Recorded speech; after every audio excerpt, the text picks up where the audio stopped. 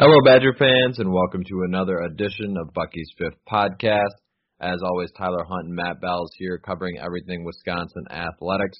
On today's show, we've got a little bit of both basketball and football. We've got some news to get to on the front end regarding the basketball team, Nate Reuvers, Trevor Anderson, both announcing some new plans for them moving forward, so we'll talk about that before we get into some football talk.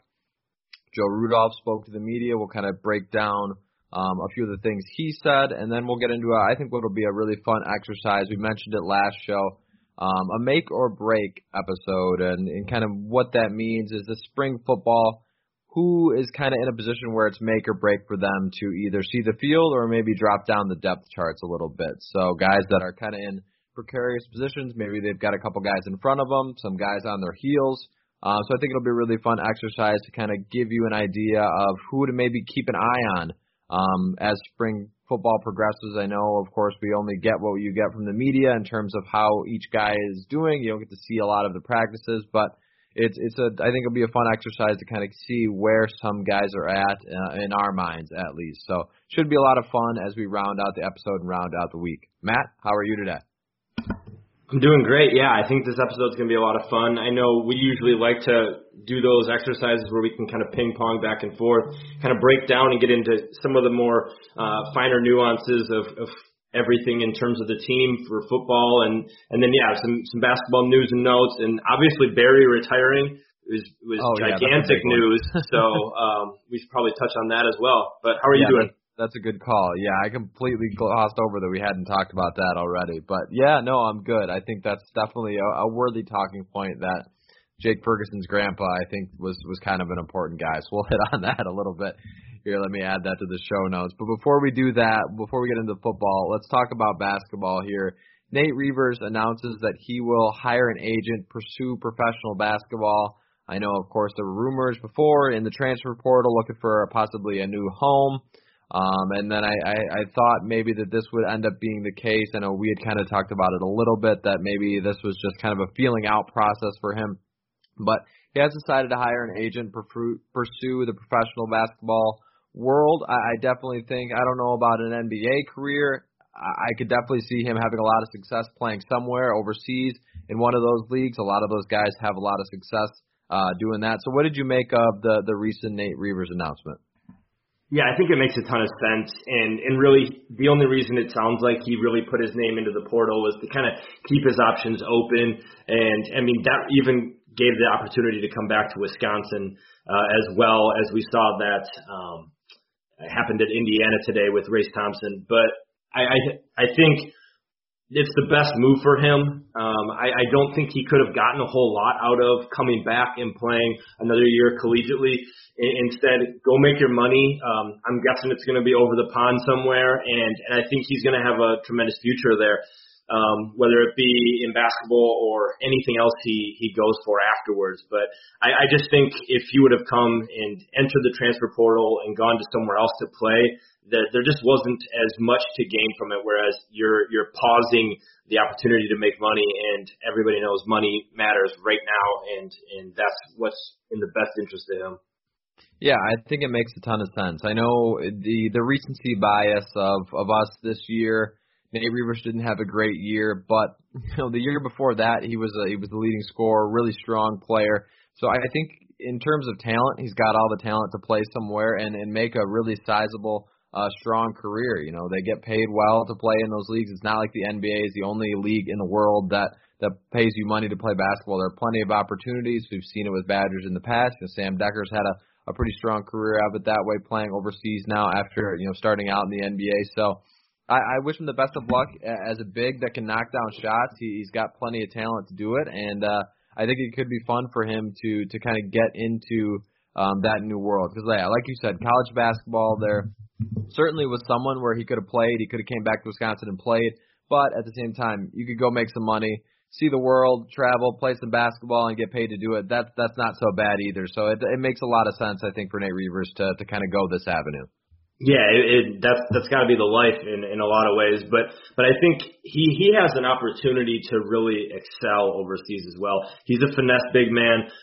Depending upon where he chooses or where he's signed to, it's a little bit more finesse over there. Instead of playing in the NBA, he doesn't have to go against Travion Williams beating him down in the post. Instead, he's going to be going up against a different brand of basketball. So I think as a pick and pop big man who can block shots, I think he has a wealth of talents that can help out a team overseas. Most definitely. All right, moving on down the line here, Trevor Anderson also found his new home, Valparaiso. I think makes a lot of sense for him in terms of where he's going and looking to go. Of course, started at Green Bay, ended up Wisconsin, now going down a little bit into a different league. What did you make of his move, and how do you think that'll pan out for him? I think it makes sense. I think most people assume that he would kind of stay in state, either at Milwaukee or even maybe go back to Green Bay. But Missouri Valley going down to Valparaiso, I think is good. I think he's going to have a better chance of playing there for sure. Like if he's wanting starter minutes, I think that's a league that he can probably be a starter in and play major minutes at. So I think it's best of luck to him. I think it's a good league to play in. I didn't see that kind of as the move, but I think after taking a step back and looking at it, it makes a ton of sense, especially if he's got 1 year, wants to really play his best basketball. And, he even said it. He's excited for one last ride before I put the ball down for good. That's insinuating he's probably not going to be looking at playing beyond this next year, like playing professionally in some way. Instead, try to have a really good run at Valparaiso for a year and see if you can help them win a conference title. Yeah, I think it makes a lot of sense. You're looking for minutes. There's going to be programs across the country that similar to Nate Reuvers can, in his situation, I think it was better for him to go play. Trevor Anderson's situation, maybe you don't have that professional basketball aspect, looking in your future and in the mirror that way. You just say, all right, I'm going to go find a place that I think I can play, make a run at the conference tournaments and try to get a team in the NCAA tournament and give it one last ride, and then go off into your career in sunset. I think sometimes in college athletics, you put a lot of pressure on yourself to, of course, make it to the next level, and everyone has that dream, but we see those those student athlete commercials that they'll go professional, something other than sports. Trevor Anderson, I think, knows that, he's not going to probably be a guy that's playing professionally. So, hey, go find a place where you're going to play plenty and make a run at it, and then you can do whatever you want in terms of a career. There's that's not a bad option. That's not a knock on him at all. It's just some self-reflection to know that that's what he's got, and that's probably what he wants to do, I think, in the long run. Yeah, I mean, he was one of the most prolific high school basketball players to come around in like the last 10 years. I think you look at what he did at Spash, he's got a legacy back here in the state. Go find another spot that you can network, find some connections that you could use professionally to help you out. It's kind of crazy because it's almost like he probably would have been better just to stay at Green Bay in the long run, but I'm guessing he has no regrets and was happy that he made the move to Wisconsin. Yeah, I'm sure, as a kid growing up in the state of Wisconsin, you dream of playing for the Badgers, so having that shot was certainly makes sense for him. But again, we wish both Nate Reuvers and Trevor Anderson the best of luck at their next steps. They were fun to watch as Badgers, but it'll be fun to see where they go in the future and how they have success in their next path of life. So moving on down the line here, speaking of moving on into the sunset, Barry Alvarez announced his retirement. I can't believe I didn't have that in the early show notes. Again, I thought we already talked about it, but it's been a few days. And what can you really say about Barry Alvarez that hasn't already been said? Phenomenal head coach, really brought Wisconsin football in itself back to where we are at today, a top 10, 15 program consistently. The grassroots buildup of that was of course Barry Alvarez, but I think beyond football as well, he deserves just as much recognition as the athletic director.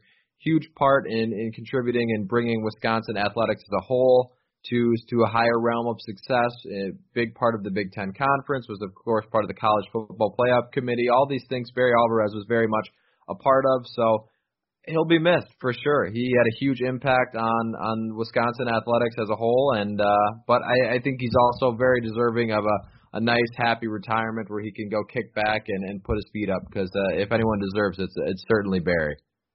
Yeah, I mean, you look back at the last 32 years in Madison that he's kind of put together, and really he's been one of the most influential ADs in the entire country. He's been involved in so many different things, including the buildup of not only Wisconsin football, or build back up of Wisconsin football, but also the buildup of countless facilities, countless other sports. You look at where the program was, or the athletic program in general before he got here, and where the money was in terms of before he got here, and it's a night and day difference. He went into a spot in that football program in which it was quite a dumpster fire in a lot of ways, and turned it into a consistent winner and one of the most consistent and best programs in the entire country. And he's done the same with the athletics department, and I think you look back and those initial words in his introductory press conference where he just, and I know it's in the walk-in of football games where he talks about you got to get your tickets now, and I'm telling you, he put his money where his mouth was, and he did phenomenal things, and his impact not only was so huge on the football program, but that ripples out to the entire athletic department before he got to be an AD, and really the university in general. I guarantee you that if you could go through a fine-tooth comb of how many students have been coming to the University of Wisconsin, and enrollments outside of the state have greatly gone up just because of the efforts and the work that he did to build up the Wisconsin brand, and really just firm up a legacy of what he did and putting everything in his eyes. And it's one of those things where, like you said, you can't really put it into words, because he is the Don. He's done so much for Wisconsin, the state, the athletic department, and really, I think I can speak on behalf of both of us. We're just incredibly grateful for everything that he's done. Oh, most definitely. I mean, just even as fans, to be able to watch a football program and an athletic program as a whole have success, that brings a lot of excitement. It takes a lot of work from athletic directors behind the scenes. And Barry Alvarez was, of course, started out bringing that football program back, but the rest of the programs were all revitalized in part way to him. So it's nice, and he had a very strong career, and I think it's really telling of the person he is, that you can have success in one endeavor and then go on to an even as fruitful and successful career, kind of transition after it, which is really impressive, because there's not a lot of college football coaches, I think, that could just step into an AD role. Like, if I think of Paul Chryst, he's a great football coach, but I cannot imagine him, making budget decisions and other sporting decisions and stuff. He's a football guy, and that's what he is. Barry Alvarez was a little bit more than that, and he had the abilities to kind of, take on a different program or a different role than what most college football coaches could step into after stepping down and putting the headset down. So tip of the cap to him, and certainly wish him the best of luck as he moves into retirement. Very well deserved. Yeah, for sure. And I mean, you look at what he was able to do to sustain success that not only Pat Richter and Donna Shalala kind of put into works when he started, but for him to take everything and make it just what it is now, and most likely being handed off to Chris McIntosh. At least I would guess he's probably the odds-on favorite. It's in a much better spot than what it was back in 1990. Most definitely. We wish Barry the Don the best of luck as he moves into retirement. I loved Jake Ferguson's tweet about going to get in gin and tonic. He'll certainly enjoy that, I'm sure. All right, moving on down in terms of football news. Joe Rudolph spoke to the media. I did not get a chance to listen to it. I just kind of read up on stuff, but I noticed he talked a lot about Logan Brown, mentioned a little bit about Jack Nelson. So what were your impressions of his speaking to the media? Yeah, I mean, I think the biggest thing was that he went ahead and shared his two deep. I mean, anybody who's had the pleasure of talking or listening to Joe Rudolph knows that he lets you know what he's thinking. He doesn't try to sugarcoat things. And really, when you look at how much he gave away, he told us exactly what was going on. It was also great to hear from Caden Lyles talking about how he's 100% back, and I think that's huge, just given all the injuries that he's sustained throughout his time. But I thought that the move of Tyler Beach to left tackle right now and competing with Logan Brown is really fascinating. You can tell that they want to get their top 5 out there, which has always been Rudolph's motto. Bruss at right tackle, and I thought I've been talking about it, and I know you have too, that we both kept saying that Jack Nelson's the guy that's eventually going to be too good, and that we thought he was going to have a chance to be a starter this year at guard, and sure enough, he's running with the starting 5 at right guard. I think Jack Nelson's going to be a starter, whether he's the full-time starter or shares those duties. I could see him potentially shifting back to left guard to go back and forth with Josh Seltzner, kind of like what we've seen in the past. And Logan Brown goes to start at left tackle, Tyler Beach back to right guard. But I think right now you're seeing that Beach, Lyles, Nelson, Bruss, I think are for sure 5 guys that are going to be out there no matter what. I think the real battle at left guard between Seltzner, Cormac Sampson, and then potentially Jack Nelson, Tyler Beach, if they stay at guard, or shift to guard, I should say. Really is going to be the interesting thing to watch. But I think overall, Rudolph seems like to be happy with where he's at. He's looking for consistency from Logan Brown, and really, I think everybody's looking for a better performance from the offensive line coming into this year. Yeah, certainly when you have success that Wisconsin football's had in terms of running the football and having these big, strong offensive lines that you rely on. Last year was certainly considered a down year, so you're expecting a bounce back, especially when you look at the talent that they've got throughout the starting 5, the second 5, and really some guys that are considered third string are guys that are really talented, that are up and coming and going to make a run, at playing a lot of quality football in the future. Maybe it's not this year in terms of spring football and into the fall, but in the coming years, they've got a lot of depth and a lot of talent. So you expect that room to be clicking the way it should, and part of that I think success will bring is Joe Rudolph being back in terms of full focus, kind of on that. Not calling plays. I think he's probably fully vested into getting his best out of his guys and getting the best 5 on the field. So I think that was really interesting. I'm glad you brought up the Jack Nelson thing because he's just too talented, I think, not to play. The guy is just a beast in terms of size and strength from everything you've kind of seen. Even in just the brief glimpses of him in high school, in terms of his tape, was just bigger and stronger and better than the guys he was going against. So it's no surprise that he's working his way into the fold that way. And I think it's going to be an interesting battle for him. Logan Brown, I know that Joe Rudolph kind of said.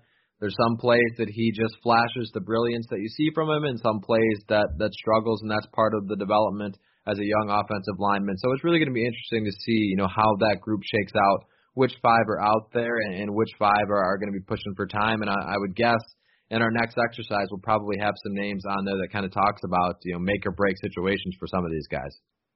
Yeah, without a doubt, and I'm glad you kind of brought up just how talented Nelson is. I think his athleticism is going to be big as well. That'll give him a chance to be a 6'7" guard, which is usually pretty tall for an interior offensive lineman. But I thought another thing that really jumped out was the absence, both in the 2 deep as well as in that third group that included Riley Malman, Ben Barton, Dylan Barrett, and Blake Smithback, was the complete absence of Joe Tippmann. And he was a guy, 4-star kid who we saw getting reps as a true freshman at center and looked like he was going to have a pretty bright career. We didn't see him at all last year. And then now we're not seeing anything involving him in spring right now. I'm assuming it's probably injury related maybe. I know for the offensive line and really any position in football, the best ability is availability. And if he's struggling with that, it's going to make it hard for him to get on the field. I'm hoping that he can turn it around because I would think that he would be kind of the next up behind Lyles, you would think, at center or even fighting for one of those guard spots. But as of right now, to not see him was something that jumped out to me as well. Yeah, it's certainly newsworthy that, some of these names that are up and coming, there's just so much depth and talent in this offensive line room that if you're not out there and playing and getting reps, it's very possible that you could get bypassed by some of these other guys. And of course, in that situation, it could be injury related, but even if it's injury related or not, guys got to be out there. Guys are getting reps, and you can move up the depth chart. It sucks if a guy's injured, but at the same time, you've got your opportunity to get on the field. You've got to take it and not really feel bad about it. So how that offensive line room completely shakes out is going to be completely fascinating. Yeah, and that's the reason why it's so important that they continue to stockpile 4- and 5-star kids, because Tippmann was a 4-star kid, and we don't know where he's at right now. And that tells you about not only the depth they have, but what can happen in a guy's career. I mean, Caden Lyles, I mentioned his injury concerns and how many different ebbs and flows he's had playing defense, being injured, and fighting through injuries. It can happen to anybody. So hopefully Tippmann is back and ready to roll, or is healthy and is able to kind of find a niche in the offensive line. But really, it's going to be a fun battle because there's a long time before that first game against Penn State.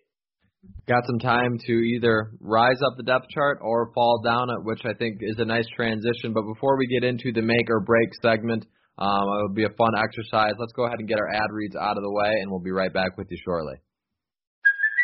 Hey, it's Kaylee Cuoco for Priceline. Ready to go to your happy place for a happy price? Well, why didn't you say so? Just download the Priceline app right now and save up to 60% on hotels. So whether it's Cousin Kevin's Kazoo Concert in Kansas City, go Kevin, or Becky's Bachelorette Bash in Bermuda, you never have to miss a trip ever again. So download the Priceline app today. Your savings are waiting.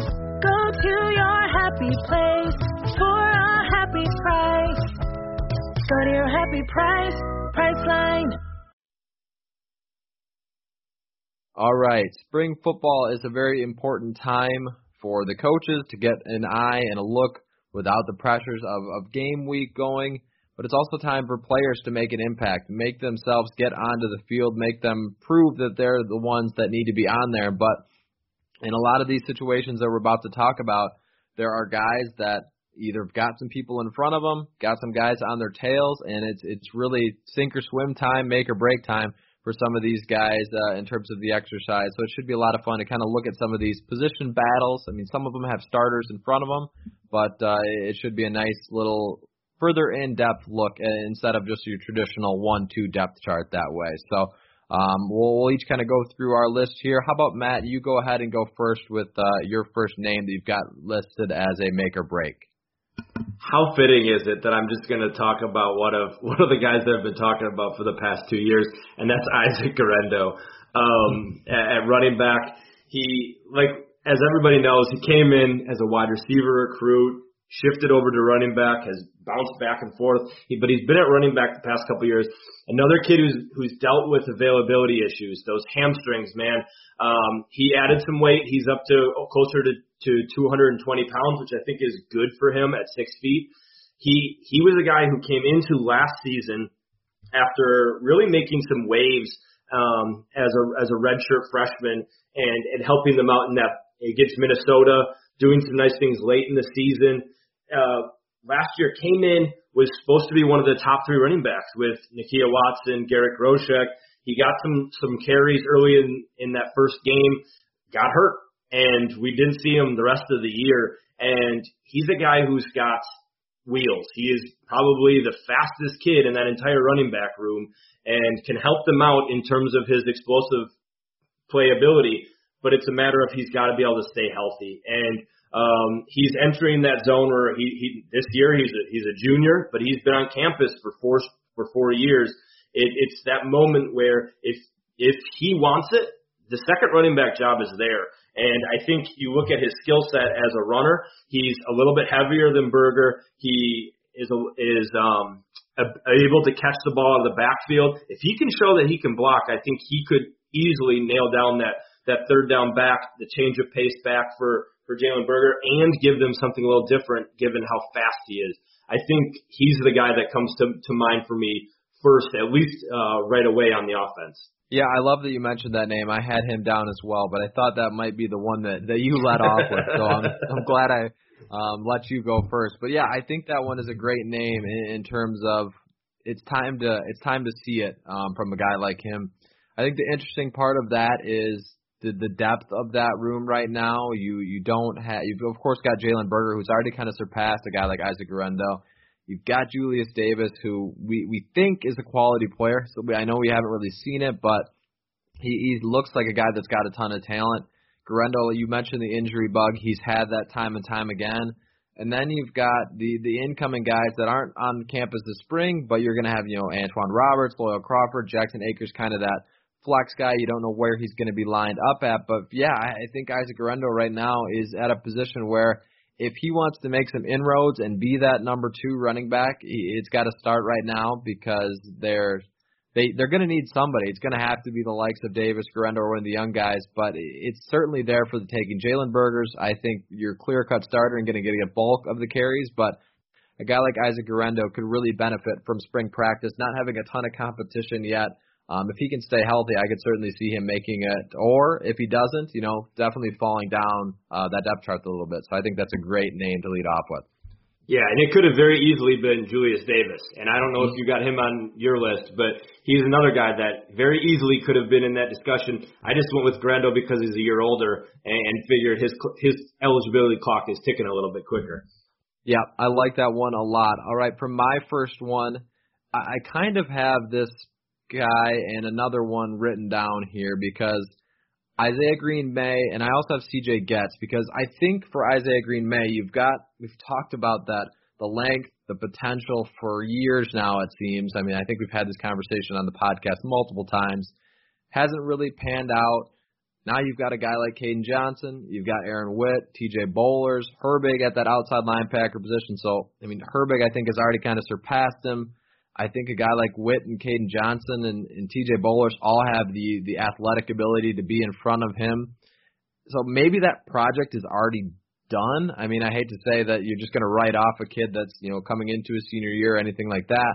So that's why I kind of wrote down CJ Getz as well, because I think there's a situation here at that outside linebacker position where these young, talented guys that are coming in, we've talked about it, how these recruits coming in are so strong and ready to play earlier than in years past. And that kind of gets this junior, sophomore class that hasn't really panned out in some of these positions where you could get passed up by some of these younger guys. So I think both of those names are ones that if you're going to make some inroads and get some playing time at that outside linebacker position, this is the time to really do it, because you've got some really talented young guys nipping at your heels and coming pretty fast, and they're really talented players. Yeah, I think both of those are really good selections. I think Getz, he played a lot last year, so I mean he's definitely a guy who's going to be able to help them out. I would anticipate that he's probably going to be the next guy up behind Burks on one side, and then you've got Herbig on the other, and maybe Aaron Witt's involved in one of those two as well to round up the two deep. But Isaiah Green-May, he's 6'6", 230 plus. Like, he's got all the measurables that you drew over, but he hasn't been able to stay healthy, has dealt with some issues with adding the weight and getting up to the weight and keeping it. And really, at this point, you wonder what they have in him and if this is going to be that light bulb moment for him. But right now, I think until I see it, like you mentioned, I think you have to look at that he's probably fifth on the depth chart, maybe lower. He's a senior. He's got his last year really to go here, and hopefully he can put it all together. Actually, he'd probably have another year because of the COVID waiver. But really, you look at it, he's got all the measurables, all the talent in the world. We've seen him get to the quarterback at times, but now it's a matter of he's got to jump over multiple players to try to get into that too deep and carve out a role, and hopefully he can do it because I think he's talented enough. But I think right now I've seen more from CJ Getz through their careers that I would give Getz a little bit more leeway because I think he's going to be definitely in the top four.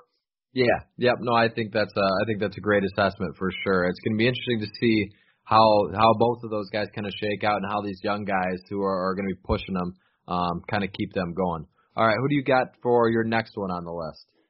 Okay, so next up, I would say for me is going to be Travion Blaylock at safety. He's a kid who came in. He's dabbled a little bit at corner, dabbled a little bit at safety. He's entering. At least when you look at the roster, he's a junior, but because of COVID, he could still probably have a sophomore eligibility. So it's not like he doesn't have plenty of time to play. But you've got Colin Wilder coming back for that sixth year. You've got Scott Nelson in front of him. Those are probably your two starters. But behind them, there is wide openness for playing time. And I would think that Blaylock, we've seen him do some things on special teams. He had a really nice fumble recovery as a freshman against Iowa. I'm hoping that he can find a role, because it's going to be a battle behind there, because you also lost Madison Cone. You also lost Dante Caputo, but you still have guys like John Torchio, who we've seen play and play well. Titus Toller, who we saw get a nice interception against Michigan last year, but he hasn't necessarily been able to stay healthy either. And you've got, we've already mentioned it, the talented freshman Hunter Waller coming in, who's also going to be wanting to get some playing time. And Tyler Mace is another guy who's helped them out on special teams routinely throughout his career. So Travion Blaylock, if he wants to nail down that third safety or even a fourth safety spot, there is a possibility for playing time. Not maybe as much next year, like he'd be able to do some special teams, help out as a third safety when they need it. But really the year after that, when Wilder might be moving on, when you might have Scott Nelson having the decision to make about his eligibility, I think Travion Blaylock is a talented player that Wisconsin's been high on, and now it's kind of, he's in make or break territory, I think, in terms of setting up his future for next year as well. Yeah, I think that's a great one. That's one I didn't have on my list, but it makes a lot of sense when you look at, of course, the Reggie Pearson departure. You're going to have more playing time this year, but you've got Nelson and Wilder to hold down that spot. But yeah, the rest of the group that you mentioned, Titus Toller, Torchio, all these guys can make a push at it. So if there's a guy like Travion Blaylock that you mentioned, they're really high. They've been high on him. Early in his recruitment, early in his career, he's shown a little bit of flashes on special teams that he's got athleticism, but it's probably time, it's probably go time for him to really make an inroad and see where they're at, because you've got some safety leeway, you've got some depth, and you've got some options there that you can go with. So if it's really that whole secondary group that you mentioned, all of them can certainly make a name for themselves, but I would say Travion Blaylock's probably a guy that the clock might be ticking a little bit faster when you look at some of these other guys, like a Titus Toller, only a sophomore, got some more opportunities, versus Blaylock, a little bit older and really time to start making some inroads there. For sure. All right. Well, who's up next for yours? I think this one might be kind of an obvious one when you look at it. A.J. Abbott, a wide receiver. Again, we already saw, that last year coming into the year, you were talking about A.J. Abbott and Taj Mustafa like hand in hand with one another. Of course, Taj Mustafa's not on the roster now, so you've got kind of the situation for A.J. Abbott where he's in a little bit of, I would say, a logjam.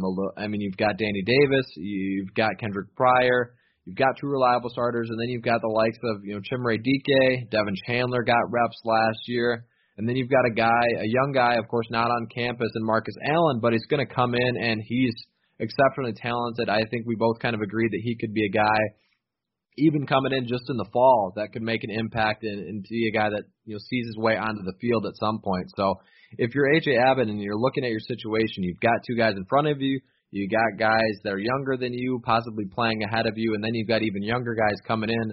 It's probably time for him to really make an impact, and if he's going to be on the field and be one of the top 3-4 wide receivers, they probably got to start seeing it right now, because if not, some of these other guys are probably going to make some jumps, like the Devin Chandlers, the Marcus Allens, and others that could certainly make a run at one of these wide receiver spots.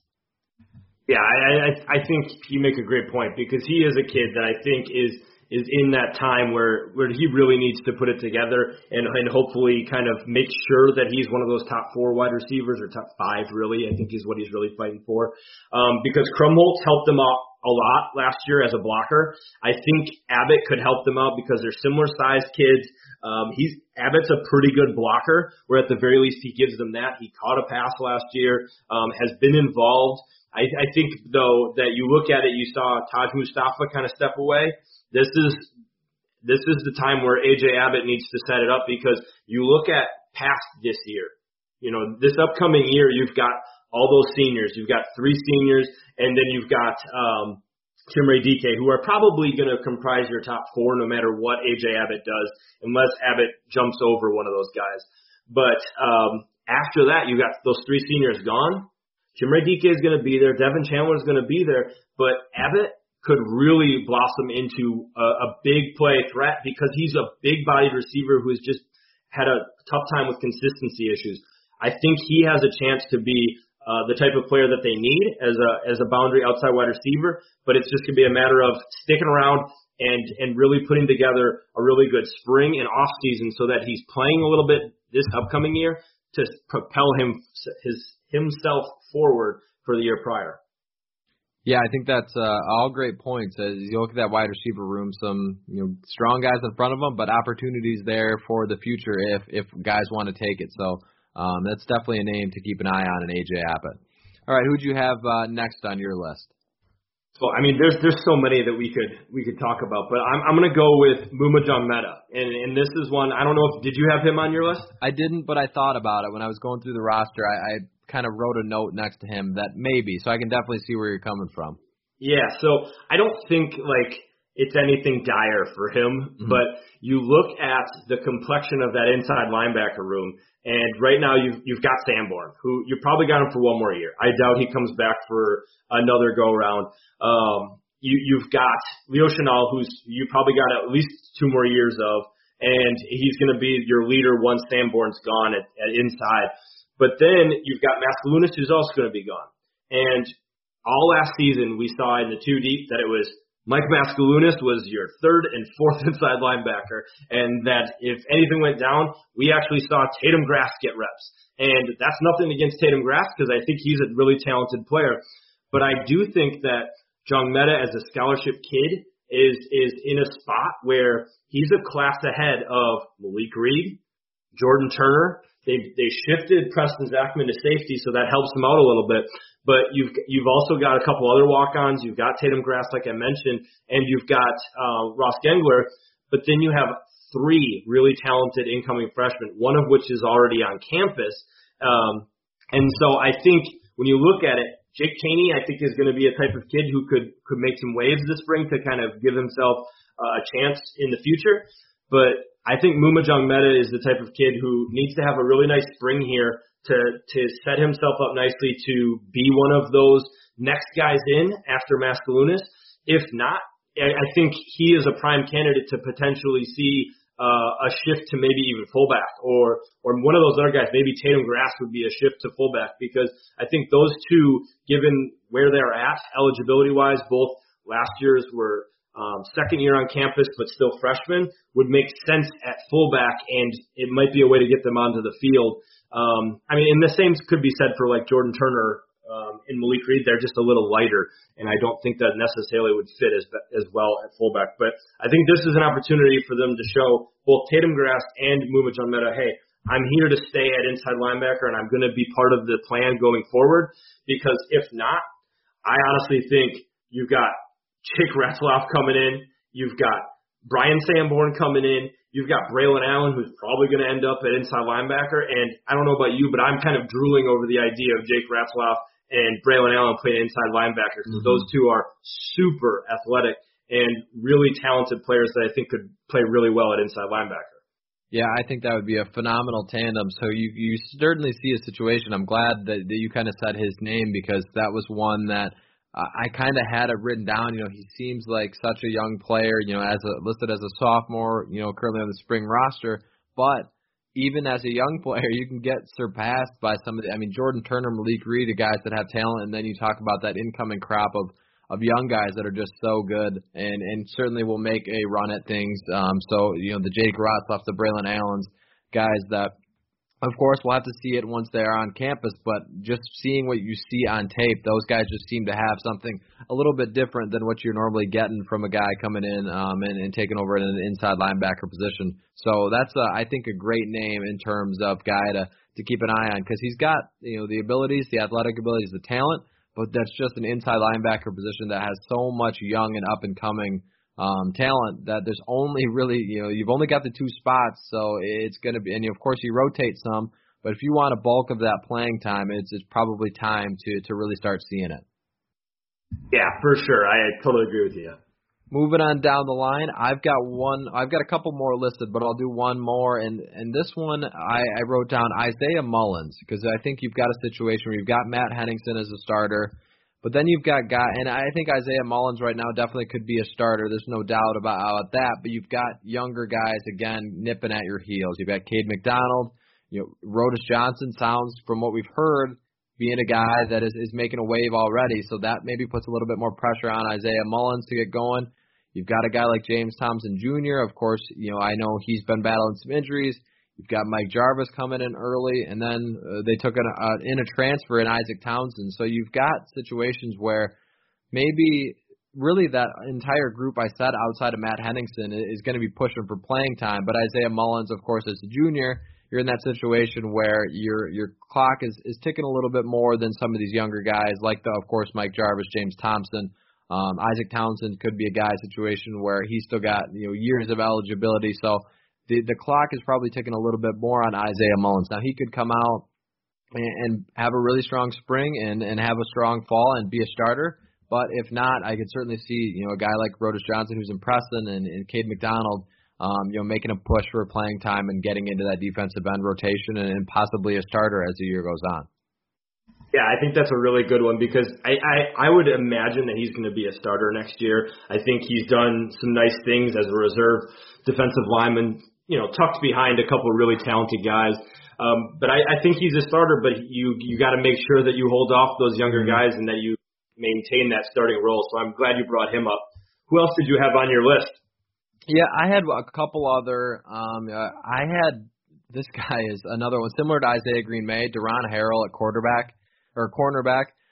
You've got the starters ahead of him, Caesar Williams, Faion Hicks, and then you've got the guys behind him, Ingram, Alexander Smith, the younger guys, Max Lofi, Samar Melvin, Dante Burt. I mean, there's just so much talent. Harrell as a senior, again, that might be a situation where maybe the ship has already kind of sailed. Again, you don't want to give up on a guy like that, but he just hasn't. He's had opportunities in playing time and just hasn't really made an impact and been out there. And I think there's a lot of talent that could get out there.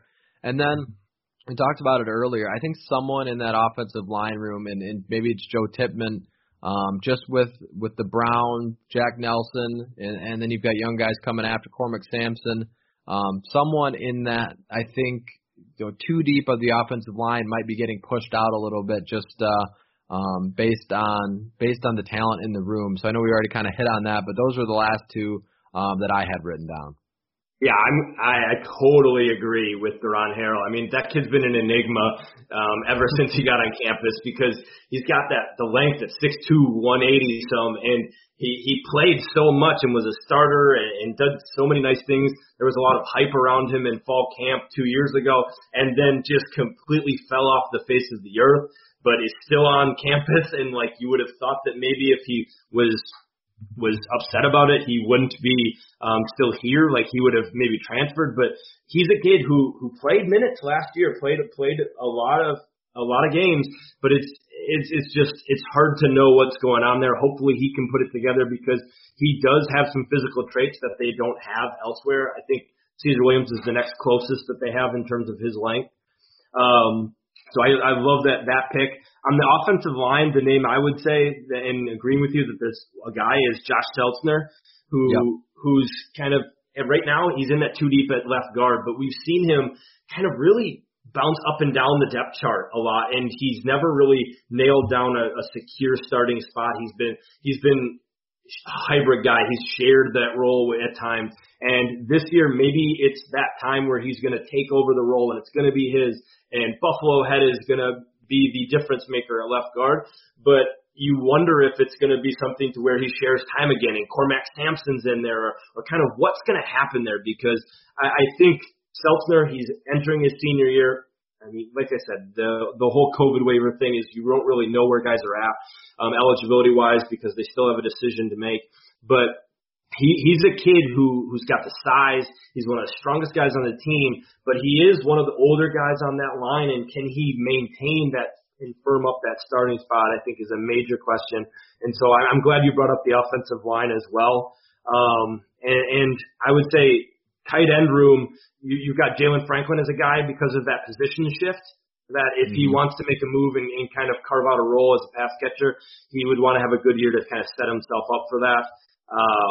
And really, if you want to go quarterback, you would probably say Chase Wolf.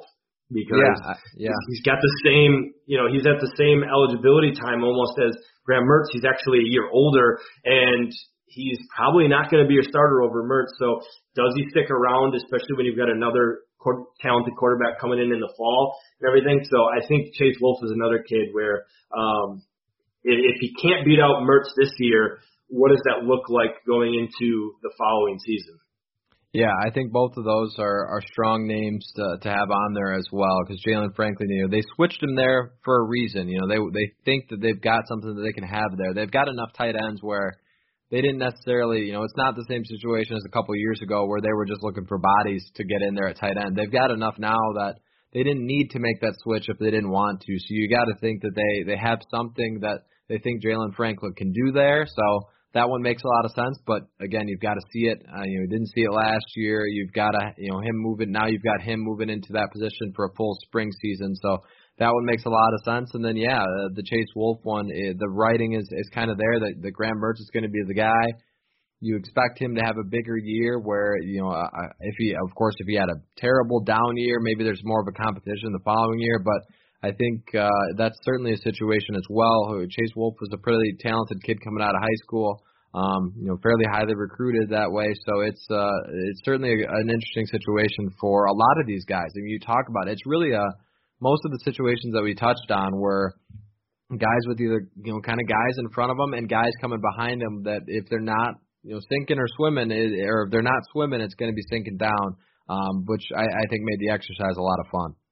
Yeah, for sure. I always enjoy this, especially when we can kind of ping pong back and forth and talk things through, because a lot of times we'll agree on certain things, but it's nice when we can pull on some of these things, because I totally, like, Daron Harrell was the next guy on my list. I was like, that's the guy, because I actually think he's like the quintessential this exercise right now, just because it is where you don't have Rashad Wildgoose, so there is a corner spot open. Does Harrell take that and then Hicks go inside, or what does that look like? But really, I think this was a really fun one.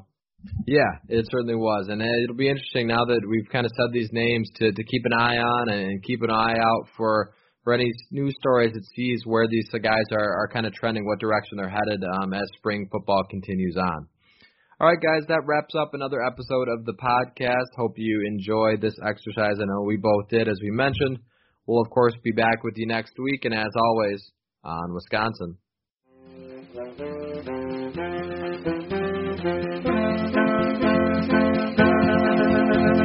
Thank you.